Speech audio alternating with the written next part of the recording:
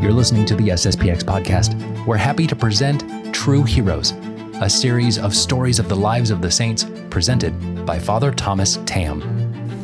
To Christ alone has she, the Church, attributed the honor that he, by a certain absolute and excellent power, should tread the serpent underfoot, and at the same time endow others, and above all his Mother Mary, with similar power. Nor do we thus make the Mother the equal of the Son, but rather proclaim his greater glory, in that not only personally, but through his mother and many others, he acts against the old serpent so powerfully that they, though by nature weak, triumph over so great a foe and reduce all his strength and cunning to nothingness. St. Peter Canisius. Hello everyone, and welcome to True Heroes. Our subject for today is St. Peter Canisius. Let us dive into this saint's life, who was one of the first followers of St. Ignatius of Loyola and the Society of Jesus. St. Peter Canisius was born on May 8th, 1521 at Nijmegen, now part of Holland. Just to warn you all ahead of time, there's a lot of weird names in here, which I'm probably going to mess up. On this same day of St. Peter Canisius' birth, Martin Luther was put under ban by an edict, which marked the formal start of the Protestant Revolution. St. Peter's biographers point to the coincidence, for he was to become the leading figure in the Catholic Counter-Reformation in Germany and Switzerland. A great factor in St. Peter's vocation was the friendship of a holy young priest, Father Nicholas von Esch, who gave him spiritual direction when he went to Cologne to study. St. Peter was then 15 years old. Not only did he confess to Father Nicholas, but he used to go to him often before retiring and tell him about all his falls, his foolish behavior, and the things that might have stained his soul during that day. This openness and willingness to be directed would certainly lead him to great spiritual progress.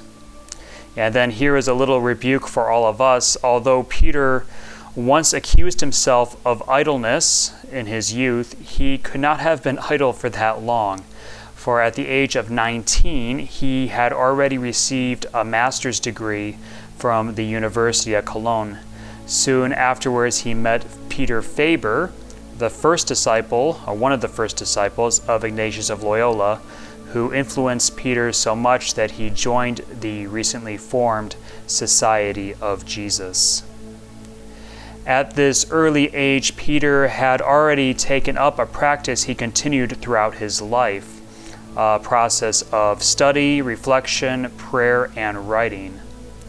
On his 22nd birthday, while making a retreat under Blessed Peter Faber, one of the 9 original Jesuits, St. Peter Canisius made a vow to enter the newly founded order. He did so and began his novitiate soon after. On June 12, 1546, he was ordained a priest. The next 2 years he taught at Messina. He became widely known for his editions of the writings of St. Cyril of Alexandria and St. Leo the Great. Besides this reflective literary bent, Peter had a zeal for the apostolate. He could often be found visiting the sick or imprisoned, even when his assigned duties in other areas were more than enough to keep most people fully occupied. In 1547, Peter attended several sessions of the Council of Trent, whose decrees he was later assigned to implement. After a brief teaching assignment at the Jesuit College in Messina, Peter was entrusted with the mission to Germany, and from that point on was his life's work. He taught in several universities and was instrumental in establishing many colleges and seminaries. He wrote a catechism that explained the Catholic faith in a way that common people could understand, which was a great need of that age. He was a renowned, popular teacher. He packed the churches with those eager to hear the proclamation of the gospel. He had a great diplomatic ability, often serving as a reconciler between disputing factions. So when two people were arguing, he was usually the one trying to dissipate the anger and help the two become friends again or get back together. In his letters, which fill about 8 volumes, one finds words of wisdom and counsel to people in all walks of life. At times, he wrote unprecedented letters of criticism to the leaders of the church, but this was always from loving and sympathetic concern. For many years during the Protestant Revolution, Peter saw the students in his universities swayed by the flashy speeches and the well-written arguments of the Protestants. So Peter was not alone in wishing for a Catholic catechism that would present true Catholic beliefs undistorted by fanatics. Finally, King Ferdinand himself ordered Peter and his companions to write a catechism, as we mentioned a little bit earlier. Lejay, who was a friend of Peter's, was obviously the logical choice, for he was a much better writer than Peter. So Peter decided to relax and sat back to offer any help he could. Unfortunately for him, Father Lejay died, and King Ferdinand would wait no longer. So Peter said of the writing of this catechism, "I have never learned to be elegant as a writer, but I cannot remain dumb on that account." So the first issue of the catechism appeared in 1555 and was an immediate success.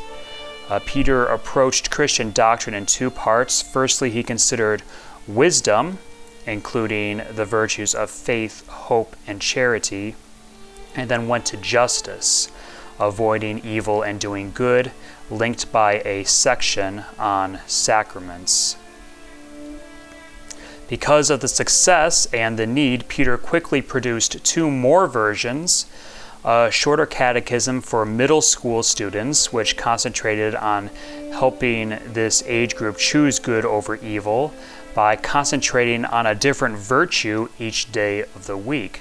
So I would certainly encourage you children to do that, to just take a virtue each day of your week and focus on performing that virtue in the best possible way throughout your day. He also made what he called the shortest catechism, which was for very young children, which included the prayers for morning and evening and for meal times and so forth, to get them used to the idea of prayer. Even in quasi-modern times in some parts of Germany, parents are asking their children, "Have you learned your Canisius?" And this is based off of the catechisms that he wrote. In 1549, St. Peter began a 30-year period which was spent chiefly in Germany, where he accomplished the major work of his life. In his encyclical of August 1st, 1897, Pope Leo XIII calls St. Peter Canisius the second apostle of Germany after St. Boniface. He says that he cannot describe, but only mention, quote, "the details of this man of outstanding holiness, with what effort he labored to recall the fatherland, torn by dispute and strife, to its ancient harmony and concord. With what zeal he entered the fray against the teachers of error. With what sermons he aroused souls, what troubles he endured, how many regions he traveled to, how grave were the positions of legate he took in the cause of the faith." So that is from the encyclical Militantes Ecclesiae, 1897. An important part of St. Canisius' career could be summed up under the heading of education. Obviously, he wrote the catechisms, but he also founded or helped in founding Jesuit colleges in Cologne, Vienna, Prague, and a variety of other places, Munich, Innsbruck, these other places. I have a list of like 8 or 9 in front of me, and I can't pronounce any others other than that. He also had considerable influence in turning Pope Gregory XIII into, quote, the Pope of the seminaries, unquote. Gregory had given his name to the famous Gregorian University in Rome and had pushed the seminary movement, which would be the soul of the Counter-Reformation, throughout the Catholic world. In 1580, at the age of 59, St. Peter Canisius went as a substitute to Freiburg, Switzerland, to found another college. There he engineered the founding of the university, and it was there he spent the last 17 years of his life. His coming to Switzerland made a great difference to the faith of that country. Pope Benedict XV in 1921 said, quote, "If the Swiss have kept the Catholic faith, after God, it must be attributed especially to the watchfulness and wisdom of this holy man," unquote. 30 years before, St. Peter Canisius and two fellow Jesuits had come to Germany. When he left it in 1580, never to return, he left behind more than 1,100 members of the Society of Jesus. Among his correspondents, so those whom he contacted and spoke with, were St. Ignatius of Loyola, St. Francis Borgia, St. Francis de Sales, and St. Charles Borromeo, along with Blessed Peter Faber, 3 popes, 2 emperors, 12 cardinals, and many bishops and other prominent men. In the last 10 years of his life, St. Peter did not in fact consider himself a theological writer, but rather he aimed at inspiring devotion. One of his greatest works is certainly his Opus Marianum, of which Pope Pius XI wrote, quote, "For 800 pages, beside the exquisite learning, the tender piety by which Blessed Peter was enkindled towards the incomparable Virgin Mary and Most Holy Mother of God," to use his own words, "is poured forth with disarming candor," unquote. This pope also mentions that St. Peter Canisius died, quote, "as it is piously believed, with the mother of the Lord herself standing by," unquote. St. Peter Canisius could not have been so successful in his struggle against heresy without his fervent and confident devotion to the Blessed Virgin Mary. The last sodality which he founded, that of Freiburg, continued to exist even into the 20th century. Near Freiburg, where he ended his life, the aged saint used frequently to climb the 2,000-foot eminence to the shrine of Our Lady. At the end of his Opus Marianum, he wrote expressing the love that kept him to this laborious task, quote, "Most august Queen and most true and faithful Mother Mary, whom none implores in vain, I beg of thee reverently from my heart that thou, to whom all mankind are bound in everlasting gratitude, wouldst deign to accept and approve this poor testimony of my love of thee, graciously measuring its littleness by the good will that went into its making. With Saint Ephraim I dare to say, grant that I may praise thee, Sacred Virgin." At 70 years old, Peter suffered a paralytic seizure, but he continued to preach and write with the aid of a secretary until his death in his hometown of Nijmegen, Netherlands, on December 21st, 1597. From the life of St. Peter Canisius, we see how we should be dedicated to the spread of the Catholic faith. It is true that as children you are not expected to preach from the pulpit or go into the streets teaching those passing by, but you can contribute to this effort by your prayers, especially your prayers for the conversion of sinners, as Our Lady of Fatima has asked us to do. You can also contribute by your studies and growing in the knowledge of our faith yourself.